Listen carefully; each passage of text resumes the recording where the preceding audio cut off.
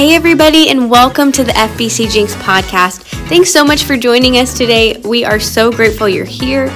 In today's episode, we're continuing our Steadfast series through the book of 2 Timothy. Pastor Rick will be talking through how to know if you're truly pursuing and running after Christ. If you'd like more information on our church, please visit www.fbcjinx.org. We hope you enjoyed this talk by Pastor Rick Fry.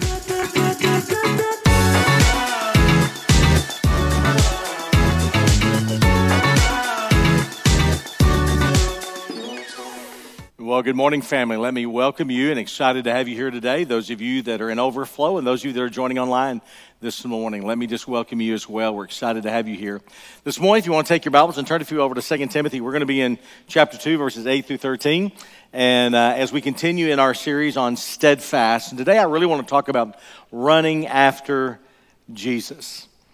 You know, one of the things that you'll discover as you begin to read, especially throughout this 2 Timothy, as he is writing to his son in the ministry, he's really encouraging Timothy. Timothy, you got to pursue Christ more than anything else. It must be the driving passion of your life, everything that you do. And the reason why is because Paul wanted young Timothy to come to understand a truth that I think all of us need to understand, no matter whether we're in ministry, whether you have a ministry at your place of service or wherever it may be. But the core of your ministry, the core of who you are, literally the core of Christianity, is about this running hard and pursuing Jesus Christ. Now, I will tell you that Paul is writing this from the sense of his own life. He's speaking with great integrity. And the reason why I say that is because this was the passion of his soul as well. Listen to what he writes in Philippians 3. He says, "For whatever gain I have, I count it as loss for the sake of Christ." In other words, he says, whatever accomplishments I have, whatever notoriety I may have, whatever you may think about me, whatever you may believe about me, I count all of that as loss for the sake of Christ. But then listen to what he writes in verse 8. "I count everything as loss for the surpassing worth of knowing Christ Jesus my Lord. For his sake I have suffered the loss of all things and count them as rubbish in order that I may gain Christ and be found in him, not having a righteousness of my own that comes from the law, but that which comes through faith in Christ, the righteousness from God that depends upon faith." And hang on to your seat. Listen to what he says in verse 10. "That I may know him and the power of his resurrection, and may share his sufferings, becoming like him in his death." This was the heart and the soul of the Apostle Paul. He ran hard. He pursued. Everything about his life, the core, his breath, everything about him was always about Jesus Christ. So as he's writing to young Timothy here in the 2nd chapter, he actually says to him, I want to share with you 3 truths that you need to build into your life. Now, before we plunge into that, let me just ask you and me a very personal question this morning. How hard are you personally today in your life pursuing Christ? Think about it. And it may be one of those things that you need to go home and get alone with God and sit down and really ask that question, just you and him. God, how am I really pursuing you? You see, if the truth be known, that's probably not the case for a lot of us. Doesn't mean that we're not doing good things. Doesn't mean that we're not engaged. Doesn't mean that we don't love the Lord. I will just tell you, there are a lot of things today, listen to me, church, that are clamoring for your attention. And it is so easy to succumb to those things. And so what Paul writes to Timothy, he says, listen, your ministry, son, it's not about your skill set. Your ministry is not about your insight. Your ministry is about a person, and that is true of the Christian life. The context of your Christian life and my Christian life is not our insight. It's not even some great Christian experience that we may have had. It's not even the fact that you go to church and check off the box and you give to missions and you do all these wonderful things. The Christian life has always been, should be, and better be, always about the pursuit of running hard after Jesus Christ. And so once again we ask, are we really passionate about knowing him? Are we passionate about growing into his likeness? Because it is all about this pursuit, running hard after Jesus. I mean, just sit down and begin to read the New Testament. When you read the New Testament, the heart and the core is always Jesus. It's always about him. And to be honest with you, there is a direct relationship between our passionate pursuit of the person of Christ and our fruitfulness as you and I follow Jesus Christ. So what does Paul tell Timothy? 3 things. Number 1, he says, Timothy, I want you to do this more than anything else. I want you to remember Jesus. Look at verse 8. He says, remember Jesus Christ, risen from the dead, the offspring of David, as preached in my gospel, for which I am suffering, bound with chains as a criminal. But Paul, underline this one. But the word of God is not bound. Now, can I tell you this morning that as Paul is writing this, these are not just throwaway lines. This is not just verbiage. It's not just sentences that he puts together. Look at that word remember. It literally means keep in mind. In other words, he says this is not just for you to recall. This is for you to rehearse.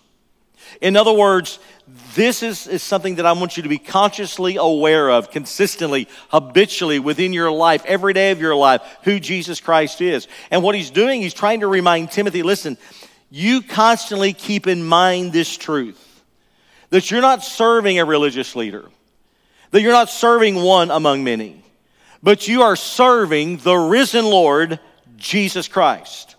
He is the anointed one. He is the pearl of great price. He is the driving force of your heart and of your life. He is the center of your life. He is the center of Christianity. It is the person of Jesus Christ. Now, I love the fact that he didn't just stop there and say, okay, let's pull over and park a while and let's just talk about it. Look at the next statement he says. Then he says, risen from the dead. You see what he does, he says, listen, I want to underscore something. This is not somebody that went to the cross, died, and then put in a tomb and he's still there. No, he is risen. Timothy, you got to remember that as you're serving, as you're giving, as you're out in the world, as you're doing ministry, whatever it may be, you need to understand that you are preaching and talking about and living for the risen Savior. You're not just simply telling some ancient fable.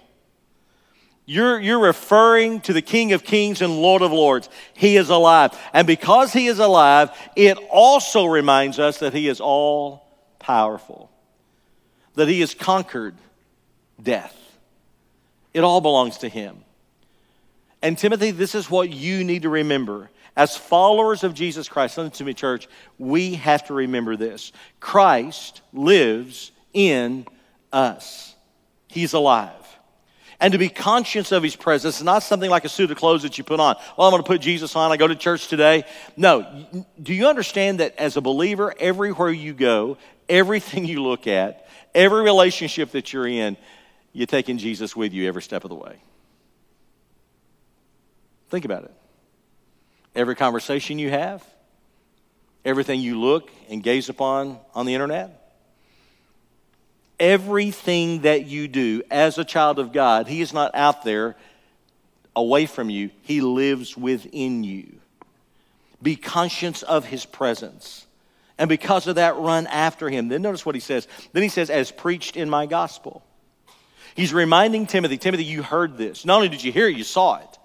You saw me go toe-to-toe with these religious leaders as I preached the gospel. You saw many people as they heard the gospel, as I challenged them to repent and make Jesus Christ the Lord of their life, that they accepted Christ, they followed Christ. Timothy, you saw the transformation take place. Timothy, hear me, son.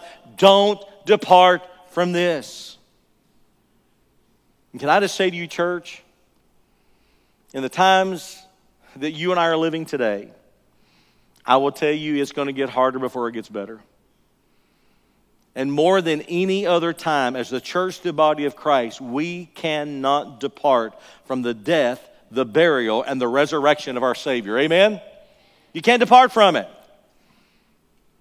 This church has preached this for over 100 years. It is the core of who we are.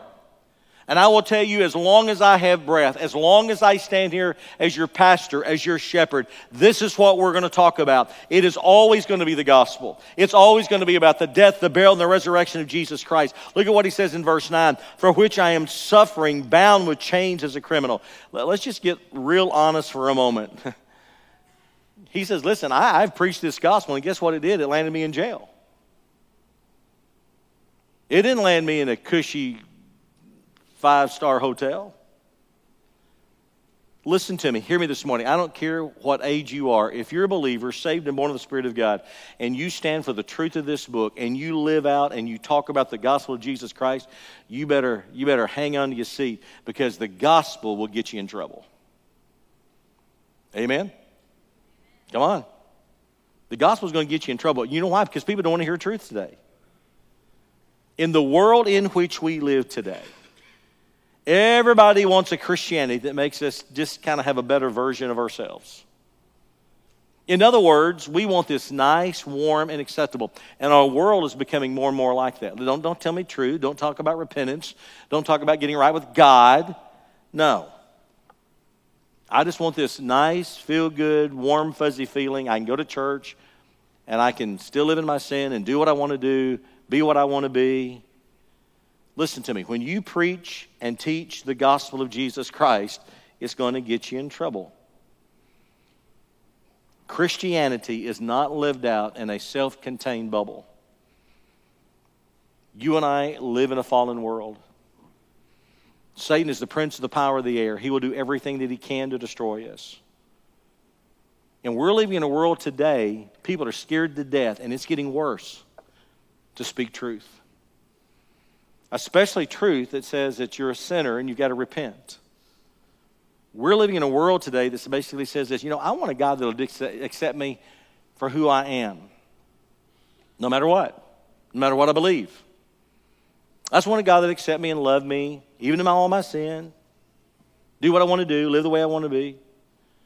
So don't be surprised that as a teenager, as a college student, as an adult, don't be surprised, listen to me, that if you stand for truth and you stand for the gospel of Jesus Christ,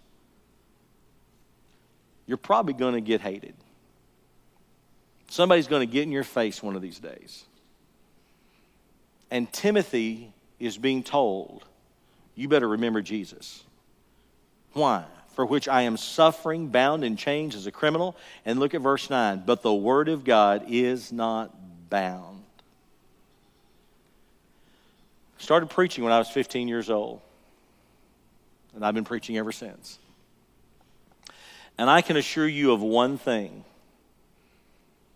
Nobody, I don't care who they are, can stop the spread or the impact of the gospel of Jesus Christ. No one.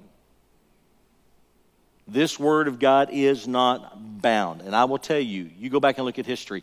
Every single time somebody tried to stop it, you know what God did? He just multiplied it. Amen? He just multiplied it. The word of God is going to accomplish what it is sent out to accomplish.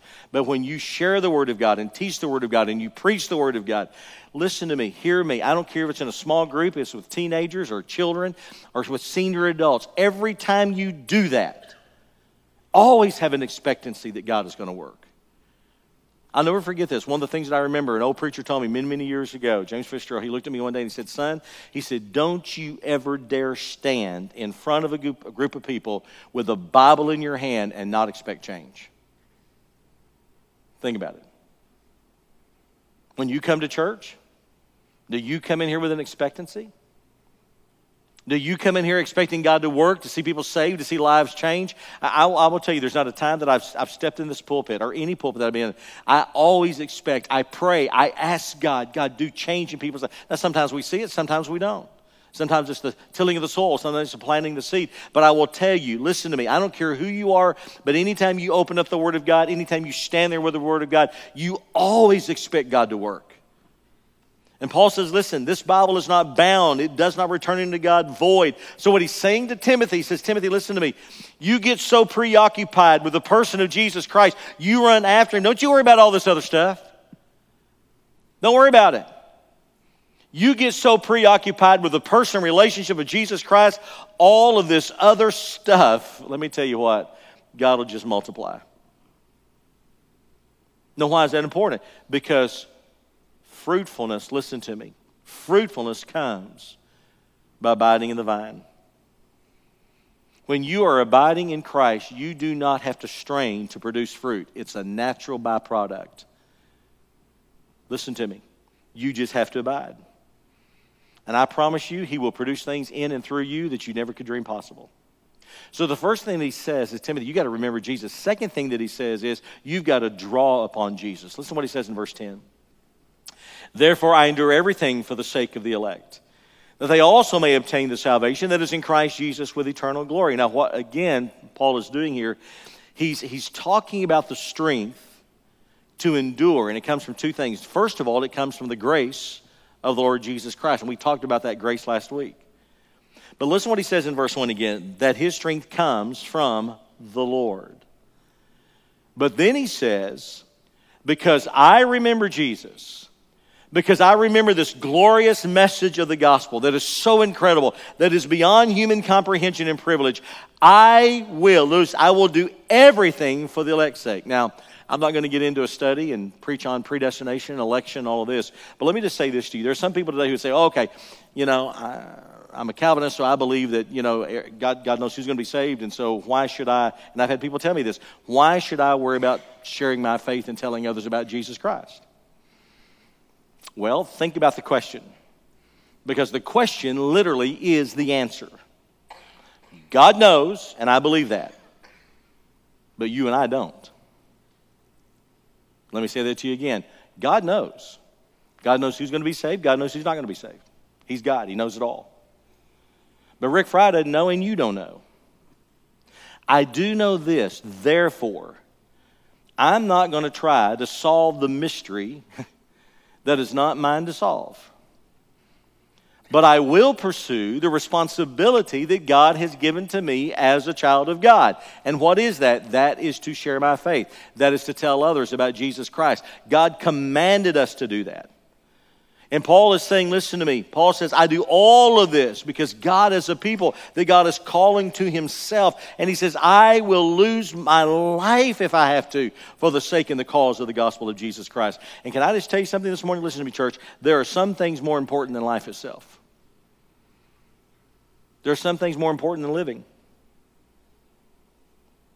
And here's one. Obedience to our Savior is more important than life itself. Did you hear me?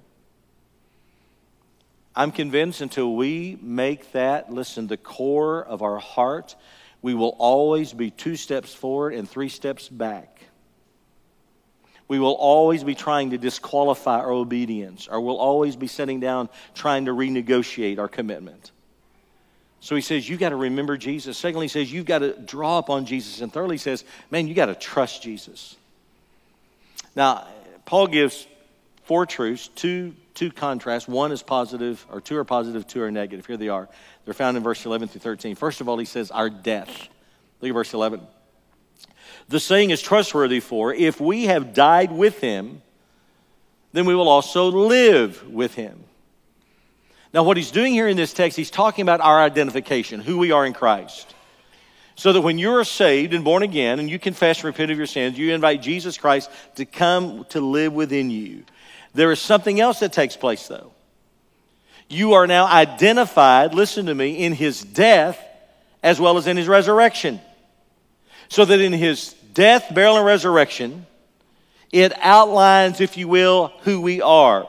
Thus, we also know that in order to become a Christian, we have to choose against ourselves. We have to die to the old self. That's why old things are passed away, behold, all things become new because of what Christ did for us. So we have died with him, but we also live with him. So he reminds him, he says, listen, first of all, it's in your death. Secondly, he says, it's in our endurance. Look in verse 12. If we endure, we will also reign with him.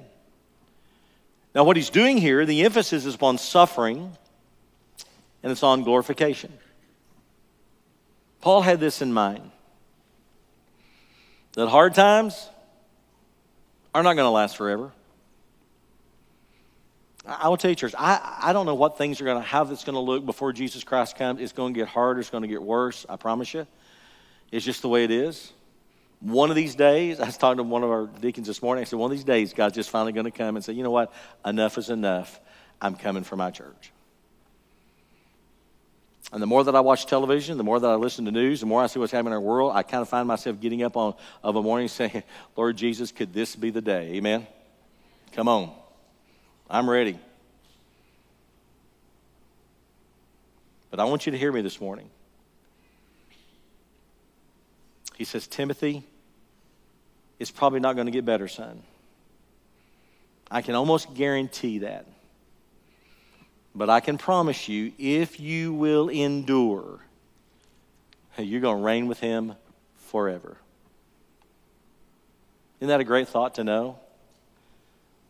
That one of these days you and I will reign with him forever. No more tears of grief and remorse and tears of confession, repentance because we broke his heart and we sinned against him. And one day. But look at the two negatives. Verse 12, our denial. If we deny him, then he's going to also deny us. Did you hear that? If you deny him, then he's going to deny you. Now, I happen to believe what he's doing here, he's talking about apostasy. What I mean by that is it's departing from the faith, to fall away. You say, well, how do you know that? Well, the reason why is because Paul wrote to Timothy in 1 Timothy chapter 4, verse 1. Listen to what he said. Now, the Spirit expressly says that in the latter times, some will depart from the faith by devoting themselves to deceitful spirits and teaching of demons. In my lifetime, I've seen men who have written books, stood in pulpits, and they have preached the gospel and talked about the gospel. I have also seen some of those men now refute everything that they said, and they don't believe anymore. They don't believe in God. They don't believe the things they wrote.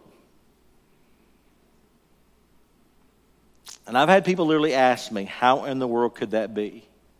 Well, listen to the writer of Hebrews again. He says they came close, meaning they learned the phrases, but they never believed with their hearts. If we deny him, he will also deny us. What that tells us, listen to me. And people have asked, well, do you believe they were really saved? Personally, no. I don't believe they ever were really saved. And what it teaches us is that just because you're in this orthodox setting doesn't mean that you personally are converted to Christ. Just because you may know all the right words, just because you grew up in a Baptist church, just because grandma and grandpa took you to church, just because maybe even you've been baptized, just because you lived in the context of a Christian world and you went to a Christian school, does not mean that Christ has captured your heart. Listen to me. There is so much more. There are a lot of people today. Do you understand that Satan knows and believes in God? He does. He knows there's a God. But never did he ever give his heart. Never did he ever surrender to make him the Lord. And I will tell you, there are people today that's going to miss heaven by about 18 inches. That's the difference between their head and their heart. You can know all the right verbiage. You can know all the right things. You can go through the motions and still not know Christ. Even Jesus tells us in the Word of God, there are going to be those in those last days that's going to look and say, Lord, didn't we cast out demons in your name? Didn't we preach in your name? Didn't we teach you? Didn't we do all this? He said, depart from me, workers of iniquity. I never knew you, because you denied me. Listen to me. The fourth contrast, our faithlessness. Look at verse 13. If we are faithless, he remains faithful, for he cannot deny himself. The emphasis here is this unchanging nature. Don't miss this. It is this unchanging nature of our Savior. Actually, that little phrase right here is talking about our eternal security. Go back and look at the text again. If we are faithless, he remains faithful. In other words, what Jesus is saying, that Jesus is faithful to us, is not contingent upon my or your faithfulness to him. Think about that. My faithfulness does not change his faithfulness. In other words, my being unfaithful, me not serving like I should, doesn't change his faithfulness to me. Even when we're disobedient and weak, praise God, he remains faithful. And every one of us as Baptists ought to give a big hallelujah. Amen? Amen? Think about it. How many times have you stumbled? How many times have you messed up? How many times have you and I broken the heart of God? And God didn't look at us and go, well, you know what? I'm sorry because you messed up, then I'm no longer going to be faithful to you. No, he remains faithful to us. Thank God for that. Why? He cannot deny himself. When we put our faith and trust in Jesus Christ, listen, we become a part of the body, his body. We are identified in his death, and we are identified in his burial, and we are identified in his resurrection. In other words, Christ cannot disown himself. We are his forever. So what do we take home from this today? Let me give you 3 quick truths. Number 1, we are secure. Doesn't depend on you. It's not because you're a Baptist, Methodist, Church of Christ, Pentecost, Charismatic, or anything else. Listen to me. It all depends upon him. His death, his burial, and resurrection, and you confessing and repenting of your sins, making him the Lord of your life. It all depends on him. Secondly, we are called to live for and emulate Jesus Christ. Now listen to me. When you study the gospel and you truly understand who Jesus Christ is, be so very careful of people today who try to add to the beauty and the person of our Savior. Listen to me. Just keep Jesus pure. Don't add anything and don't take away. The gospel affects everything. Don't allow anything to affect the gospel. Run after him. Pursue him. But let me tell you what it requires. It requires a hunger and a thirst to truly want to know him. Again, I love church, I love coming, I love worshiping. But if this is the only time that you spend any time with Jesus is on a Sunday morning and you spend no time with him during the week, spiritually you're going to dry up and blow away. Again, I ask you, are you pursuing hard after Jesus? Do you think about it? Is there something burning inside of you that says, man, I just need to sit at his feet. I just need to take in. And then finally, take supreme confidence in his word. Pray his promises. Believe his promises. Live his promises.